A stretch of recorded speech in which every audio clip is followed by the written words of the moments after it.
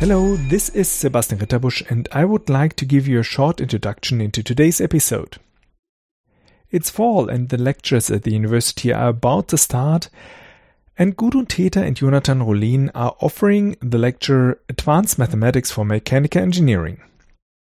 This is the first part of a 3-semester course for international students, and as these students are at the university for the first time in their life, Gudrun and Jonathan would like to take the chance and give the students and, of course, all our other listeners an idea on how studying at the university is different from studying and learning at school.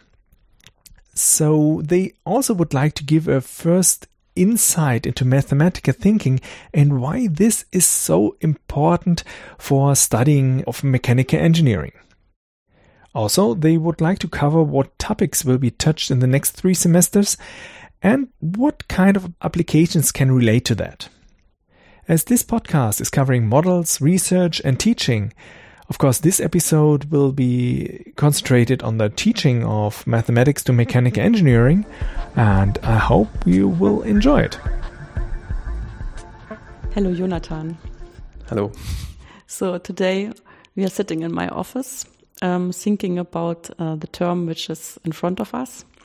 Right. And together we will teach advanced mathematics for a course of persons who want to become mechanical engineers. Exactly, yeah. Yeah.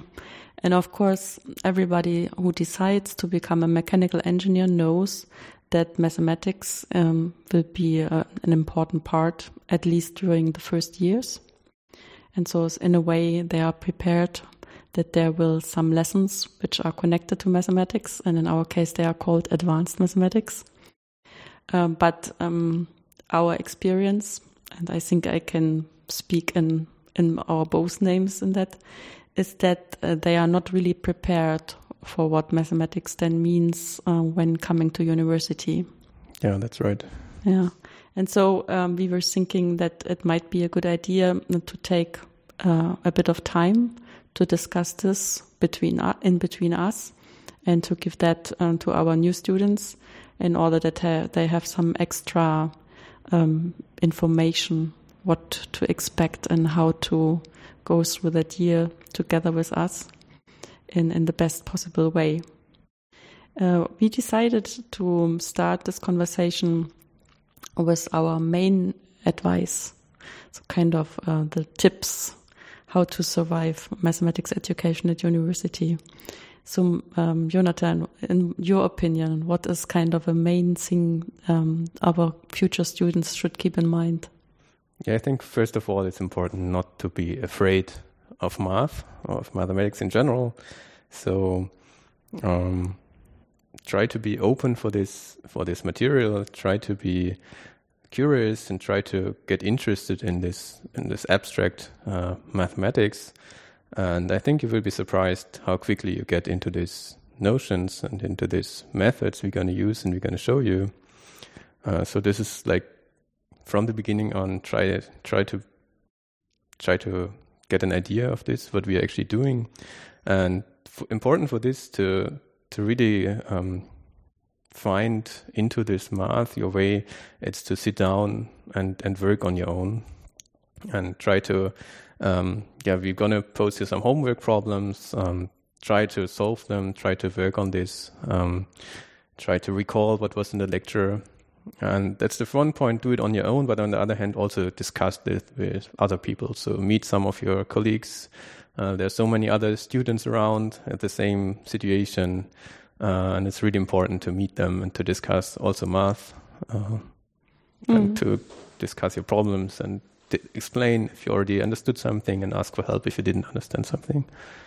Yeah, there's a lot of advice in that. Yeah, maybe just a bit too much for just one sentence. Yeah, right. So because in principle the structure of the course will be that there are lectures. Right.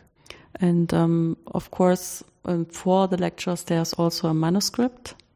So in a way, you could expect that what you find in a manuscript will be kind of repeated in the lecture. Then we have problem classes in order to solve problems which you already refer to are put out every week for you to work with. And at the very beginning, we will also have tutorials which kind of help you to be prepared for the problem class. And this is kind of all kinds of things are trying to help you to understand mathematics on different levels. Because in the lecture, of course, we won't really repeat what's in the script because this makes no sense for nobody, not for the lecturer, which will be me, nor for the students, which would have to listen to something which they already find in a written version in front of them. But it's just a big different thing whether someone explains this stuff to you. I mean, in the lecture you will not see the exact sentences as they're written in the script, but there will be several ways explanation. Things will be explained in 2 or 3 ways. And just having someone drawing the particular picture for you or pointing you to the important part of a definition, that makes a huge difference. Yeah, that's always what I kind of try to do in my lectures, is that when I'm speaking, I can make things, also the connections between things can become more clear than in a written version. Because a written version is always kind of linear. Of course, you can also jump back a few pages if you see that somehow you didn't really grasp a concept which was touched upon 2 pages earlier. But you, in a way, while writing things down, you really have to make this a linear story. Exactly, and just math is something that builds on top of each other. So it's in some later section you will refer and use all the concept introduced in the beginning, and you will not always mention this again now because this on page 7 we introduced this and this concept that just used, and in the lecture you can paint out the recall that was this and this we did 2 weeks ago, and in the written version you will see some name and you might just make no sense of it at this stage. Yeah, and of course, even if at the beginning it feels a bit awkward, the students should really use the time during the lecture to ask. Even, if they kind of see a symbol which at the moment doesn't really make sense to them, you can ask, of course, either your neighbor, which could already be helpful, or you can ask the person in front of the blackboard, because that's also a human being which can be asked. You can't really ask your script, but the person you can ask. Will not answer. Yeah. And then, of course, nevertheless, it will be important not only to really go to the lectures and follow them in a, I would say, passive way, so just listening. You should really work also with the script.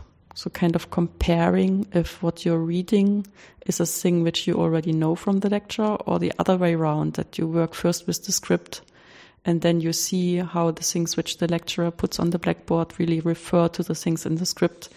And if there are gaps, that you can jump to them and ask the questions which remain there. Yeah, I think in everyday life it will be more this way, first going to lecture and listening and thinking, oh, makes sense, or maybe can't follow this, and then later on working on this while solving problems, coming back to the lecture, how was this actually, how does this work out, how can I solve this problem, and it makes sense, I think.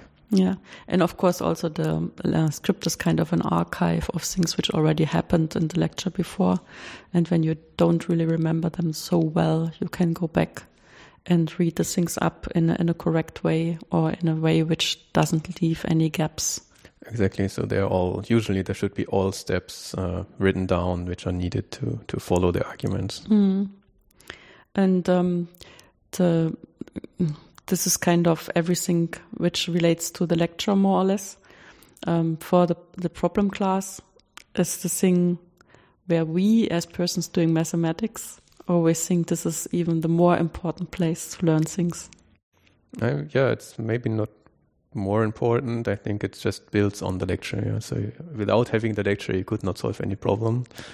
So still, the problem classes are there to solve problems. Of course, that's how it's called, in the name, problem yes. class.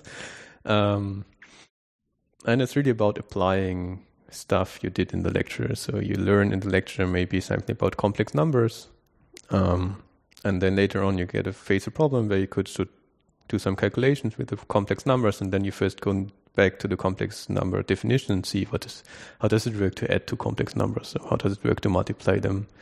It's not clear from the beginning.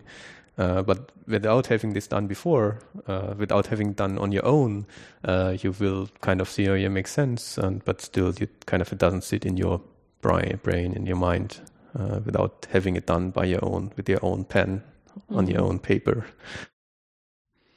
Yes, and very often the situation will be that you read the problem, and in the first moment it doesn't really make a lot of sense to you. And then it's always helpful, firstly, for example, to discuss with your colleagues. How do they understand it? And even when they are formulating why they don't understand something, this is already starting a process where you learn. Because then you have to use the names which we defined in the lecture and think about what they are meaning and what they don't mean. Yeah, right. So while kind of explaining to each other what you don't understand, you already learn something. And step by step, very often the problems make much more sense. Right, and also the other way around, if you're someone who thinks, oh, I understand already things, and you try to explain this to others, and then they seem not to follow your arguments, then maybe you didn't understand this entirely. Maybe there's some case which you didn't see, or maybe you get it not slightly wrong, or maybe it just always helps also to formulate your own thoughts and what you think you've already understood. Yeah, and I'm always kind of referring to this process of getting knowledge from your brain to your stomach. Yeah, because a lot of things which you see for the first time, you can really, after a while, you order them very well in your brain and everything sits somewhere, but the connections to each other are not very lively. So they feel somehow as if everything is on the right place and you're in a good situation, that you understood everything. But only while working with the thing, things become more clear, more familiar, and you also see new ways which were not taught in the lecture, but of course they exist anyway. And this is kind of the aim, that things get more and more familiar to you, and in the end you have it in your stomach. And, by heart. Or by know things by heart. But know things by heart always sounds to me as if you should learn this kind of like a poem or something like that. But and I think the way to do mathematics is really to sit down and write down ideas, work with the problems and things like that. And then it becomes more alive, yeah. So before it was like just a theoretical thing. Concepts, theorems, definitions. It kind of, they are logic, they make sense. They kind of, you see the logic from A to B, why is this? But it doesn't do anything. And if you sit down and really working with them, kind of things start getting alive somehow. And also if things don't really work out, you understand why certain assumptions are necessary. And if you don't assume certain things, then all the theory breaks down because you find exceptional cases or things like that. That's actually something for, if you ever have a theorem and you it has many assumptions, it's always nice to ask why are they necessary. So when preparing the lecture notes right now, there was several cases where I thought, why should we care about this? Why is this important? And it turns out that we should mention this at some point, Yeah. So concerning the problem classes, Jonathan very much pointed out that we always encourage you to work together, either just discussing things, even if it's just in an informal way, or really sitting down to work together on the problems, because whenever you feel stuck, probably another person in the group will have an idea, and then together you go through.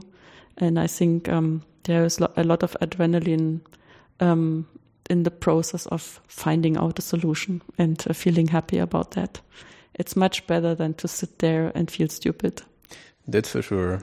And I think it's important to kind of work out all this on your own, to kind of figure out why this actually works this way. It's nice to have a formula for something, but it's much nicer to actually know why this is this way and can't be different, and that there's only this solution, there are no other solutions for this problem.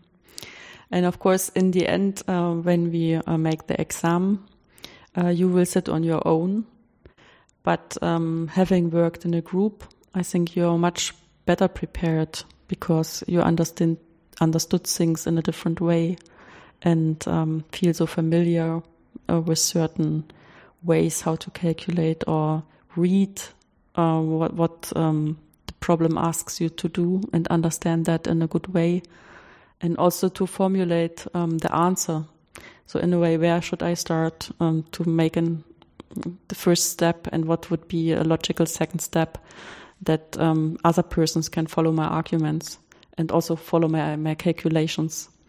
Right. So if you only work on your own, you kind of get stuck into your own view, and you kind of never get some feedback whether this actually makes sense for others. And although it might sound really crystal clear to you, it might just not makes any sense to us when we are grading your exam.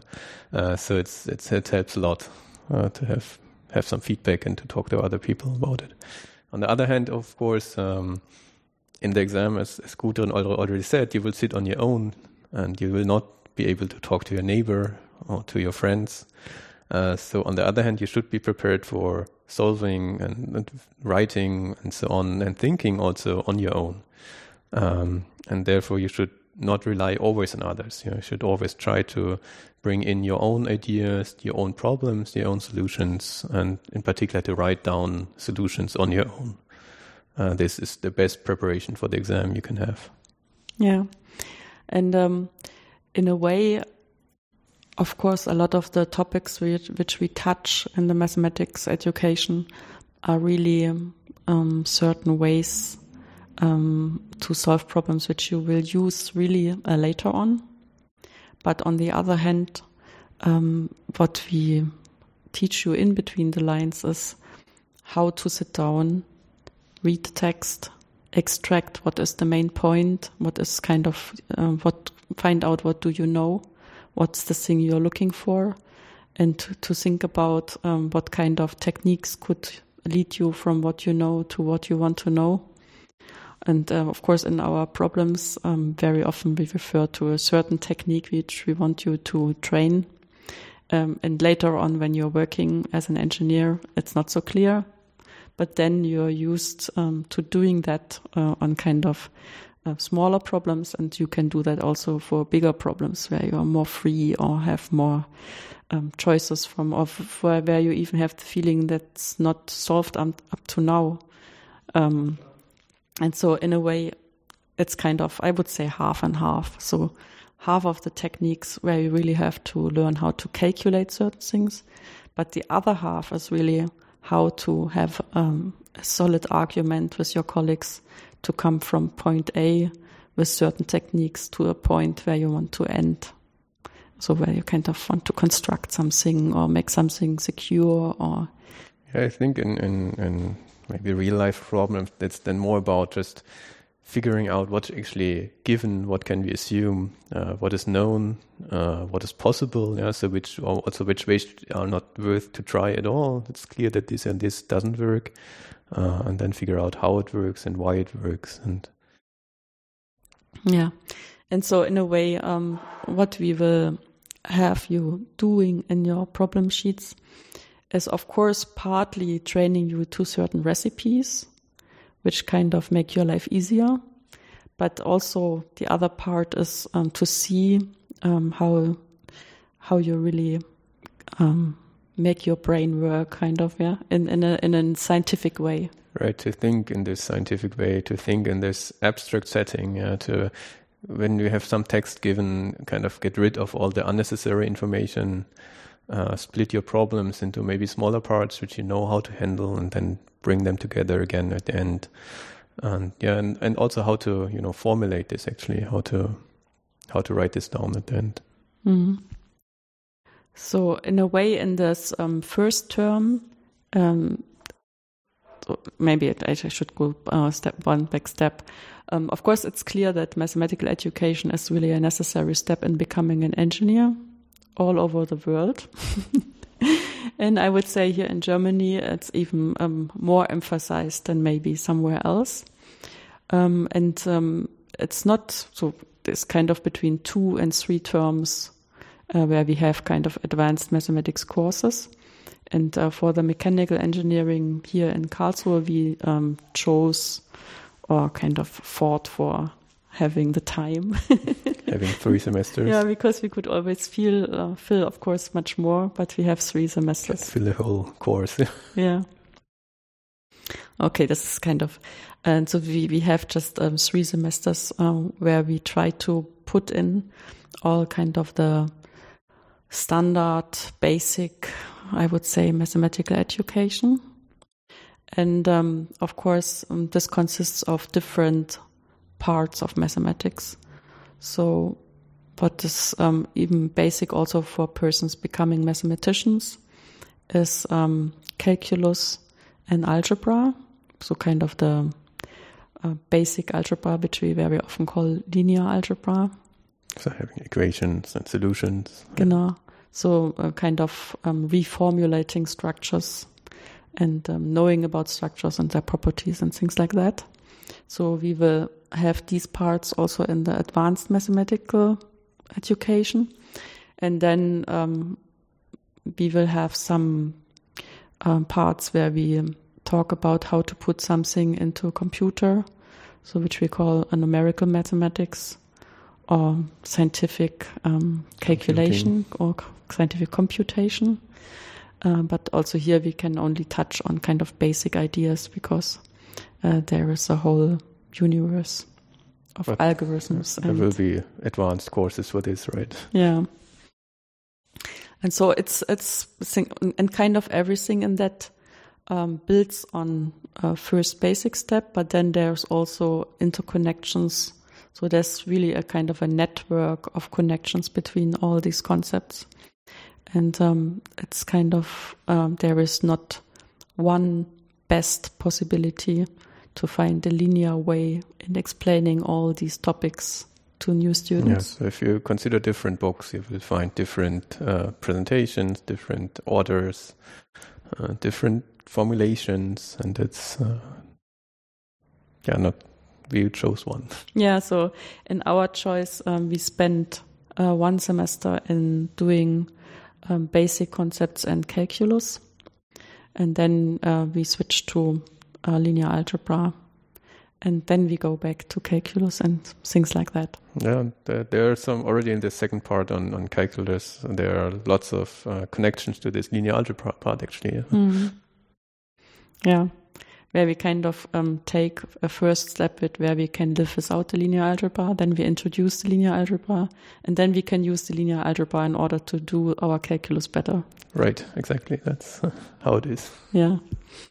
And you could say, of course, a few things in calculus you already know from school, no matter what school you attended and in which country and onto which kind of level.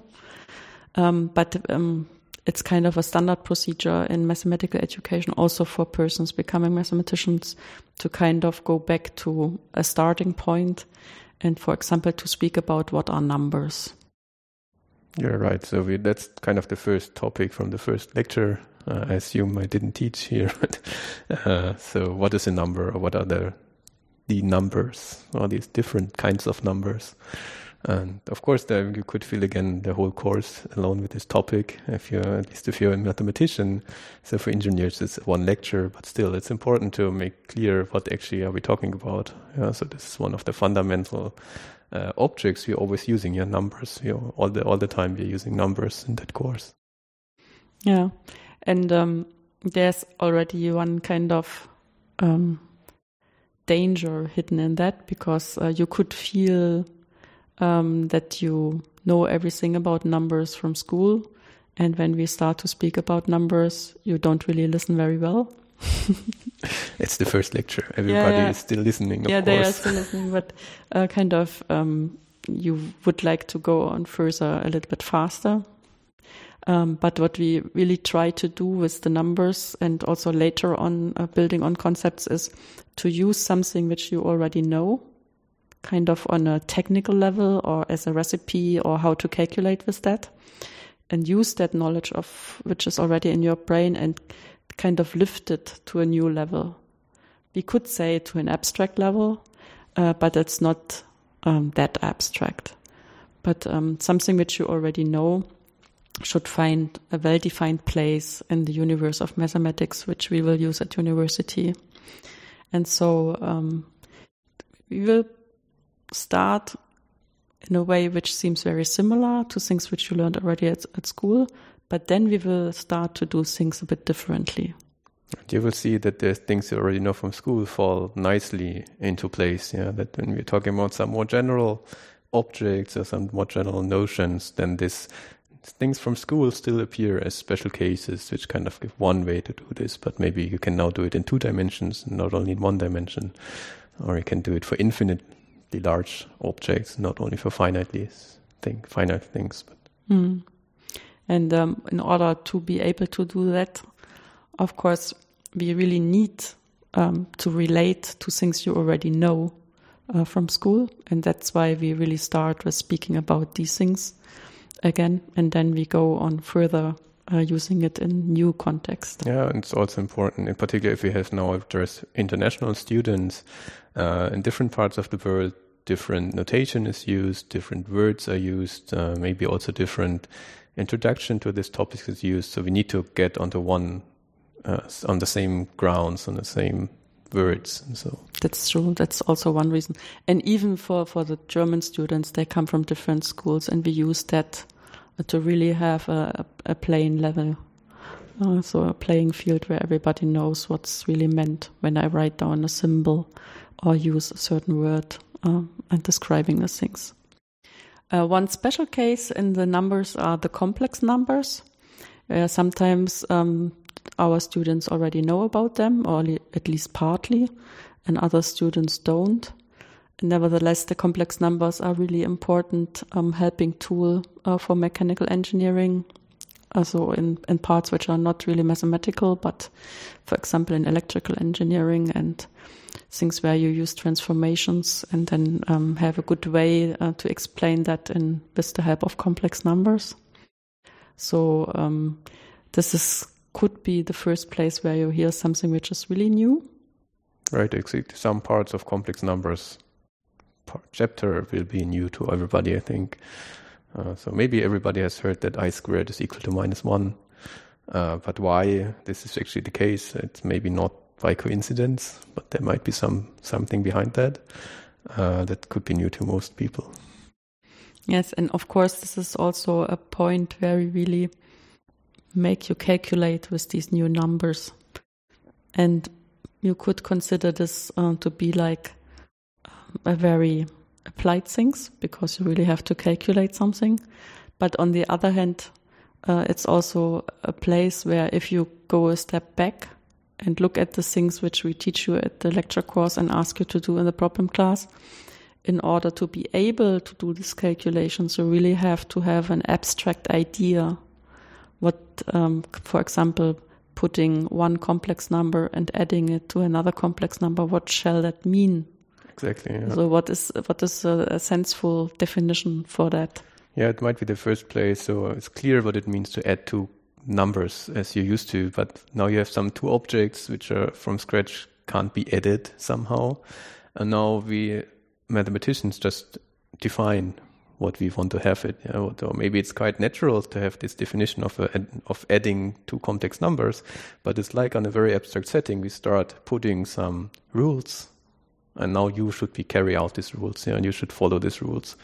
And this is, for me, it feels really different than just adding 2 real numbers or 2 integers. It's a different thing, different kind of operation. And you could also think about making up your own operation on complex numbers and call this whatever, and then see what can you deduce, what's happening with this space. And for multiplication, it gets even more weird, I would say. So you should maybe then think of that it kind of make sense together with the given addition and multiplication, but that you kind of don't violate the rules for these other operations. But yeah. So in a way, there's already a point very early on in the teaching of mathematics to engineers where you can't really make a difference between learning recipes. You could consider learning how to do the calculations like following a recipe, and learning structures which lead to useful recipes. So in a way, at the end, you should see both things. Maybe at the very beginning, it's easier to follow recipes, but depending on your nature, you might be inclined not to follow recipes and need a motivation why the recipe is a good one. And that would be a good point to do some mathematics in order to understand why the recipes we are teaching you are good recipes. Right, and also maybe you come up with some problems where you could apply your recipe, but it might take so long, or it might be just really strange calculations, and maybe you see, if you understand the definitions below, you might see a much easier way to do these calculations. Yeah, for multiplying two complex numbers, that there's not only one recipe how to do this. Yeah, at least they see at least 2 or 3 ways to do this.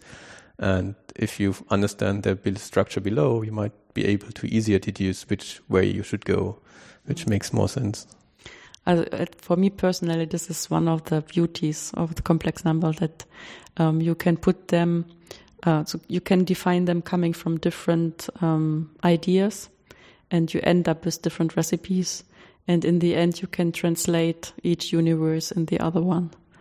And depending on what you like most, you can choose the recipe you like the best and make all calculations in that way. Yeah, it's nice to see all these things working together, and it's very nice to see how these different points of view really coincide, and how they I mean, at the beginning might look like it's a very big coincide that these two worlds are the same actually, but if you do the proof, then you gain a lot of insight into this concept of complex numbers. Mm. Now you mentioned one word, which is always kind of proof, because this is one thing which is always asked, will there be proofs in the exam, which kind of the bad things. And I think what Jonathan tried to also tell everybody is that, of course, we have to have certain proofs in the lecture, because only through the proofs we can see why certain things work the way they work. Or, for example, to prove that certain things don't work. Also good, yeah. Mm-hmm. So if you have a counterexample, that's the proof of something which doesn't work. That's a proof, yeah. I think it's for non-mathematicians, it's hard to get an idea of what is a proof for a mathematician sometimes. Yeah. If you haven't seen a math lecture before, you really can't judge what is a proof. And you're kind of afraid of it. It looks always complicated. But it could be as easy as just a counterexample, right? Yeah, because in a way, the proof is just a name for having an argument, kind of on a logical basis, where you can convince another person that something is true or something is false. Yeah, it's right. It always depends also on the other person what is a proof. Yeah, for no matter depending on who's sitting or reading this, you might need different proofs. Yeah, there's not one proof of each of the theorems we have in the lecture. For some people, it might be like, yes, of course, this is just clearly true. And for others, you need like pages of explanation, because you need to go back into very, very details to convince this person. Yeah, because in a way, this relates to the fact that you take certain things as being true and building from these true facts a new true fact. Yeah. Yeah, right. So it always depends on which the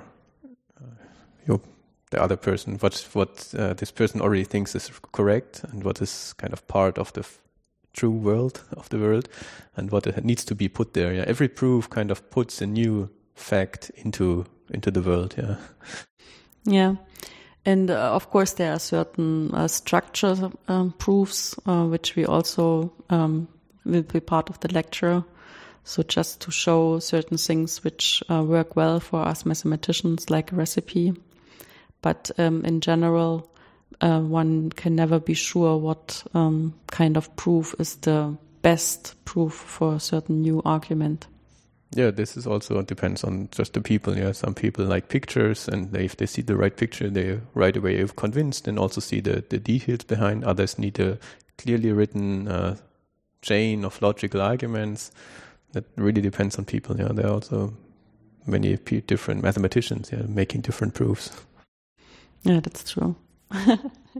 And of course, a thing where it's really big. Also, let's say we were just putting proof like there is a new fact, and we start out working with numbers, and then sometimes certain facts seem so clear that you don't really know what you should prove there. But I think the first step where it becomes really clear that you need to prove that certain things are true when we start to work with infinity. So like we very often start with sequences of things. So, and to see if a sequence of something has a point where it turns to, and we call that convergence. And to find ways to prove that there is really convergence or there is no convergence. Of course, a picture can give a hint, but it's very often not really a proof. Yeah, for convergence, not. Yeah, you would need to put infinitely many detailed pictures. And so there we really need proofs. And I kind of think, at least that's always the feeling when I'm teaching the course, that's also like taking the next step. So first we kind of use the numbers and to try to connect what's very well known from school to a new level. And working a little bit with complex numbers already makes a place for mathematics in the brain. And then we do the next step with the sequences. And very often it's, when you see that for the first time, it really feels like a thing without any motivation. It looks so strange.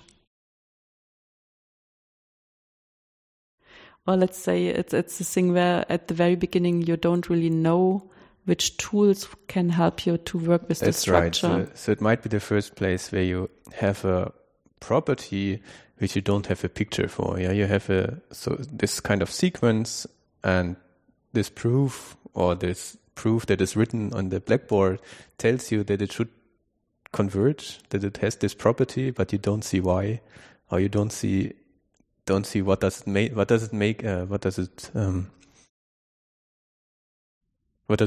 Yeah. So what does it mean to be convergent for this sequence? Now you have an abstract proof, and you kind of first need to kind of build this new way of thinking on this abstract setting. Yeah. Mm. And of course, that's one of the standard ways for mathematicians to do new steps in calculus, to work with objects which kind of are infinitely many objects, but have one point which is the convergence point. And this will repeat itself on different levels, always building one on top of the other. Yeah, so this notion of convergence is for sure one of the most important definitions in the beginning of. Among those which are new, it will be repeated lots of time in the course. Basically, in every other chapter, there will be some convergence involved.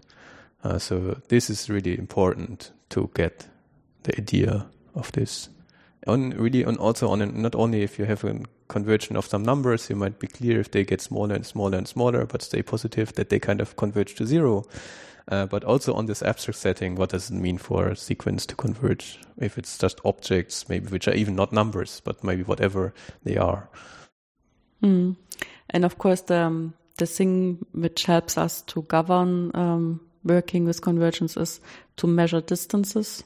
Right. And then to prove that a certain distance goes to zero, because the distance to this convergence point gets so you already mentioned basically the definition of a limit. Yeah. So that the distance to that limit gets smaller. So it gets smaller than every single epsilon number. that you can choose. You can choose 1/1,000,000, and at some point it should be closer to the limit than 1/1,000,000. Yeah, and in a way this is a simple idea, but putting the simple idea really to your stomach takes a bit of time. Right, for sure. If you haven't seen this before, you will need to work with this, and you will need to see examples. So first you need to see the definition, the lecture, then you need to see examples, then you need to calculate some of these on your own and see how this dependency, in the formal definitions, there appear some variables like this epsilon I already mentioned. How does this, and some big N usually, so how does they play together? What's the notion of this? And as soon as you did it once or twice on your own, and you get this also a feedback on this, that actually your picture that now you have in mind is right, then you can actually have understood this notion of convergence. Yeah. Yes, and after we worked with this notion of distance and of converging to something in the way that the distance becomes as small as you like, we step back kind of from the abstract level to speaking about typical functions. And of course, some of these typical functions you remember from school. So it's kind of, again, putting you to something where you feel more secure. But as with the numbers, we will also make a new step.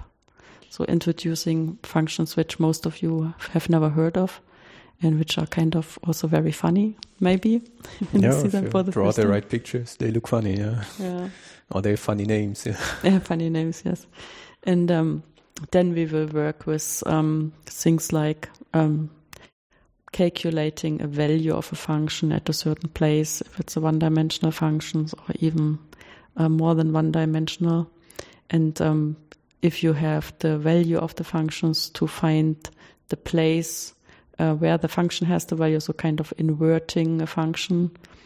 And of course, for certain functions, you know this very well from school. So like division is the inverse of multiplication, and minus is kind of the inverse of adding things.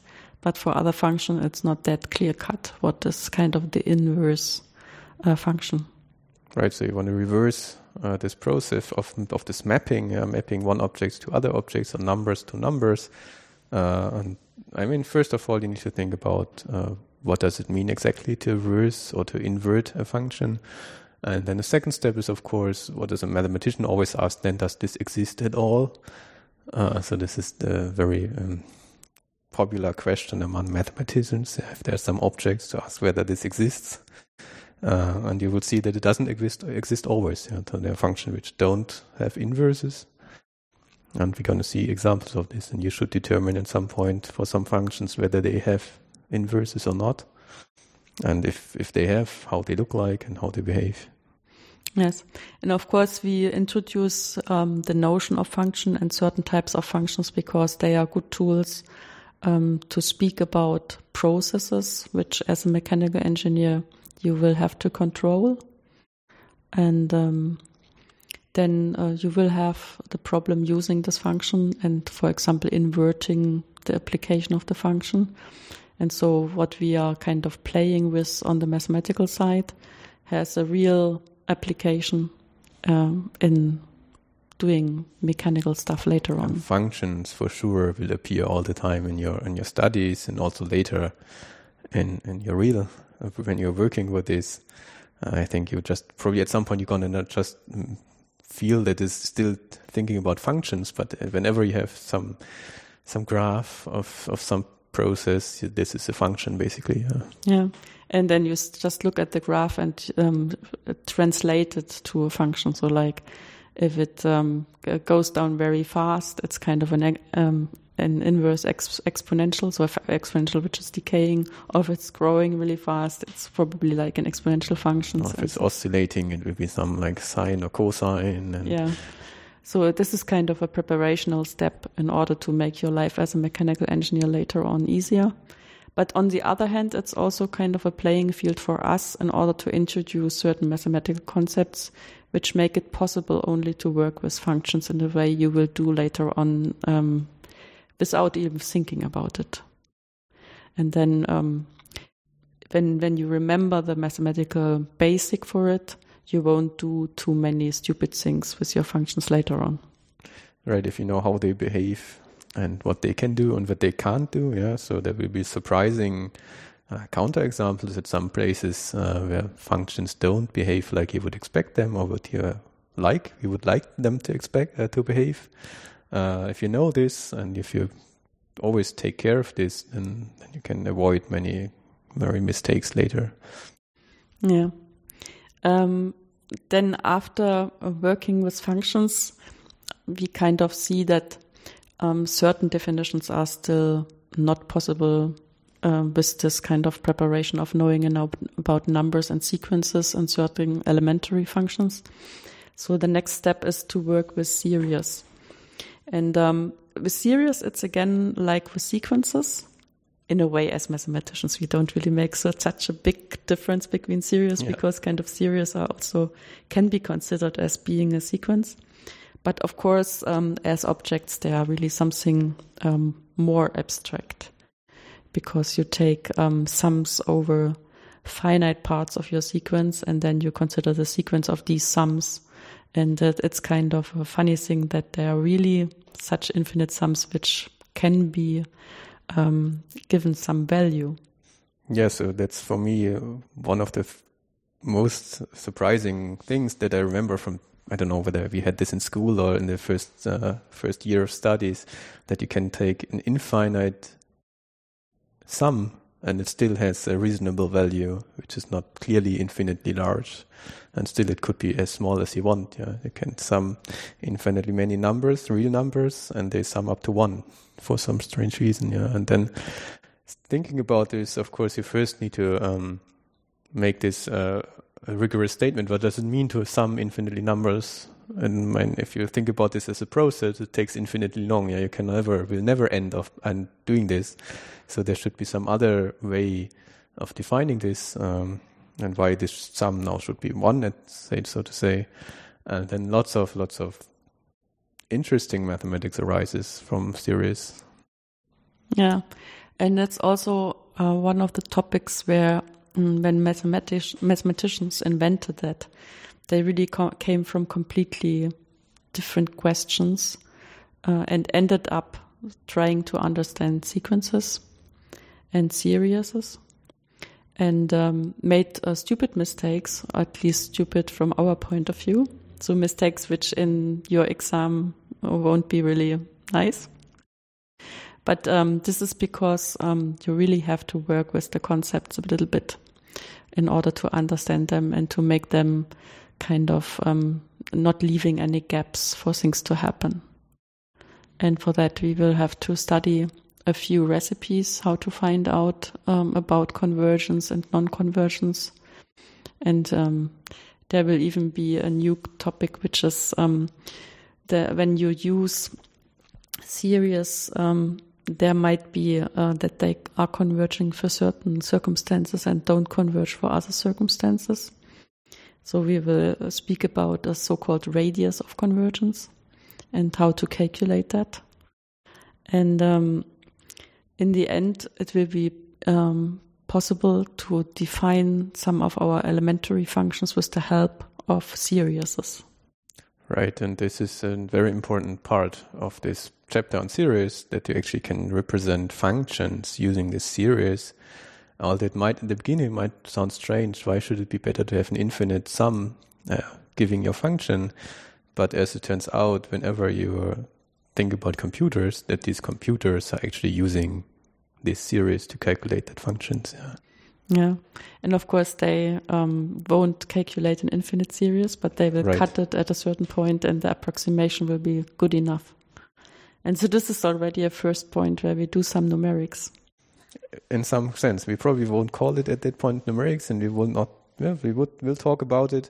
But this is, of course, always when you're working with a computer, you should keep that in mind, that your computer cannot add up infinitely many numbers, and on the other hand, it doesn't know what does sine of x mean. You cannot know for any number x, know exactly what is this number sine of x.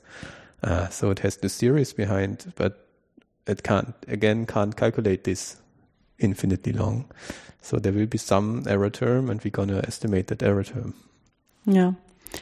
And in a way, you can consider this as being something which is really very much applied. Because if the computer is using that and you are using the computer, you will have to live with the errors the computer is doing, and you should know about that. And on the other hand, it's really a very abstract mathematical theory. Yeah. Right, it's, I think, one of the most fundamental parts of calculus all over, to have series and to make the error estimates. Consider, the error estimates, and just to consider functions away from this, known function like exponential function, sine function, or logarithm, or whatever, to have an abstract notion of a function which can be described in this series representation, and then to deduce some problems, some statements, and some properties of these functions. So we will really play around with that and define new types of functions. Yeah, exactly. Which are partly just for the sake of using the new tool, and partly functions which are really used in applications. Right, and even also if you don't know them from school. Yeah, and for some parts it might be also easier to actually, instead of using this original definition, to go to the series and apply your operation on the function you want to do, whatever, taking the derivative or something else. And it might be easier to do on a series, actually. Yeah, even if beforehand we said that the series is such a mysterious thing. Right, and we hope that at the end of this chapter and series, or maybe not at that chapter, but at the end of the class, the series are no longer so mysterious things. Yeah. And then the next really important step to do is to speak about so-called derivatives. Or in the end, it will be kind of a differential calculus, which we just do for one of the functions with one variable at the very beginning. And some of you know that from school, some don't. And what you know from school very often is not very much connected in applications, but is more like knowing certain recipes, how to calculate a derivative, and not really combining it to some background in theory. Yeah, so I think what might be many people know already is like the connection between speed and the velocity, or the relation between if you're driving a car, how far you get and how fast you were moving. That this is kind of a relation that is connected to differentials, to derivatives. Yeah, and of course, if you're coming from a German school, very often the derivative is only misused in order to speak about suprema, speak about maximum and minimum of functions and things like that. And people forget about what the derivative really means because they are so trained to using that only for that. Yeah, so there are many points where you can use derivatives. Yeah, so this is also about this extremal value problems, but there's much more, of course.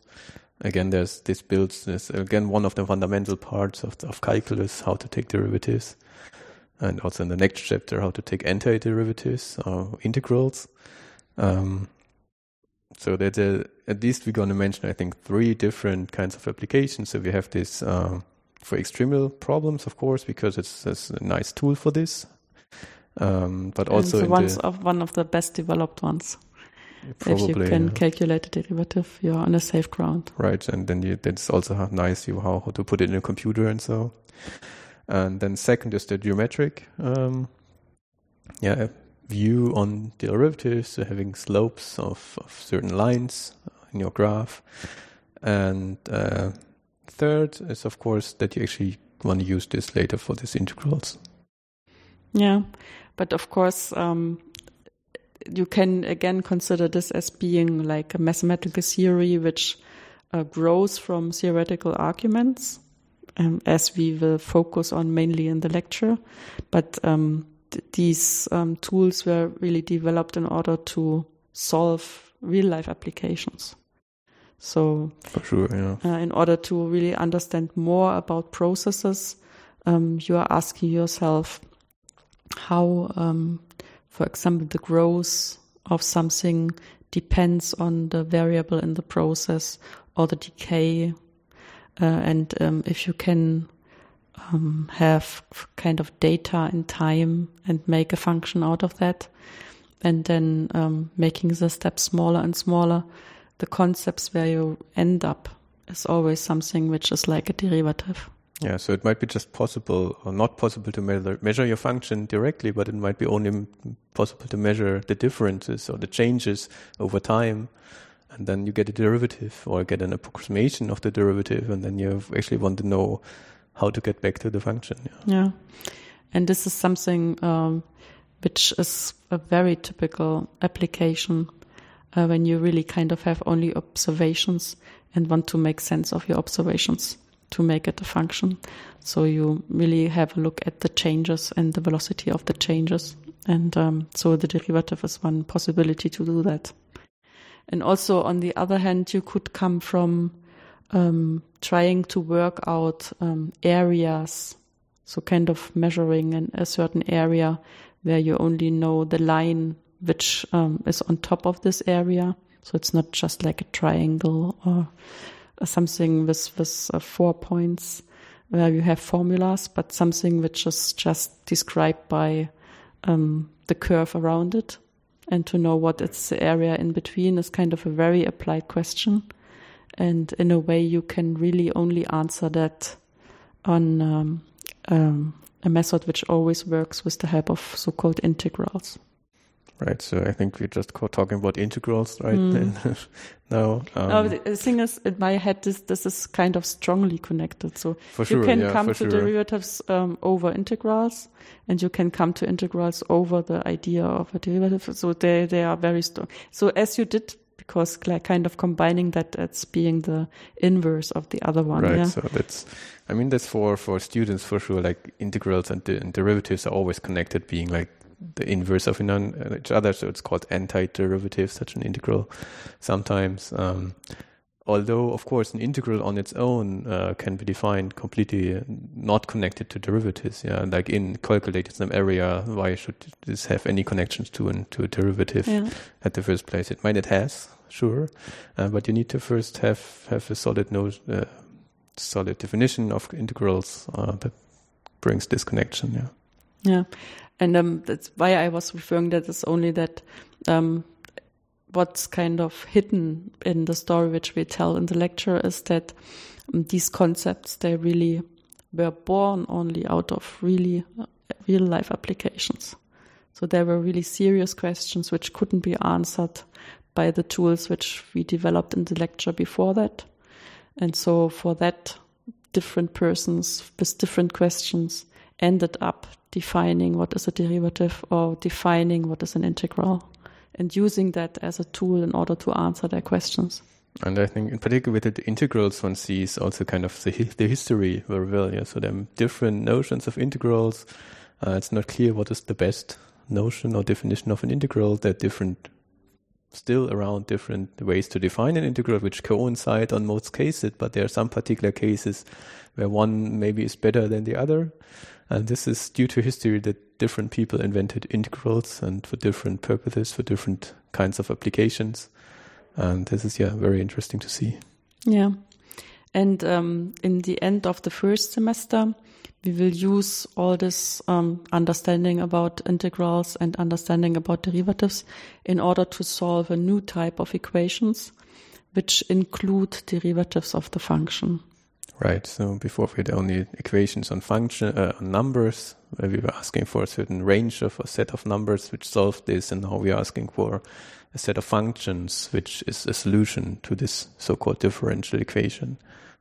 Yes, and differential equations are really, really important for the applications which you will have to solve later on as mechanical engineer, because most processes are driven or can be translated into mathematical language as being a differential equation. And in this course, we start with kind of the simplest ones, so where we have just a usual derivative of a function with one variable. And if the processes become more complex, so for example, if you have time and space, in a certain relation to each other. Of course, also the differential equations become more complex. Right, so this will be then in the second semester or even in the third semester when you talk about partial derivatives and partial differential equations, which we also covered, which you probably at that point already have seen in other courses before, just using recipes, how to solve this, and then we're gonna set up the theory for this and tell you why this all works out this way. You might have already seen by then.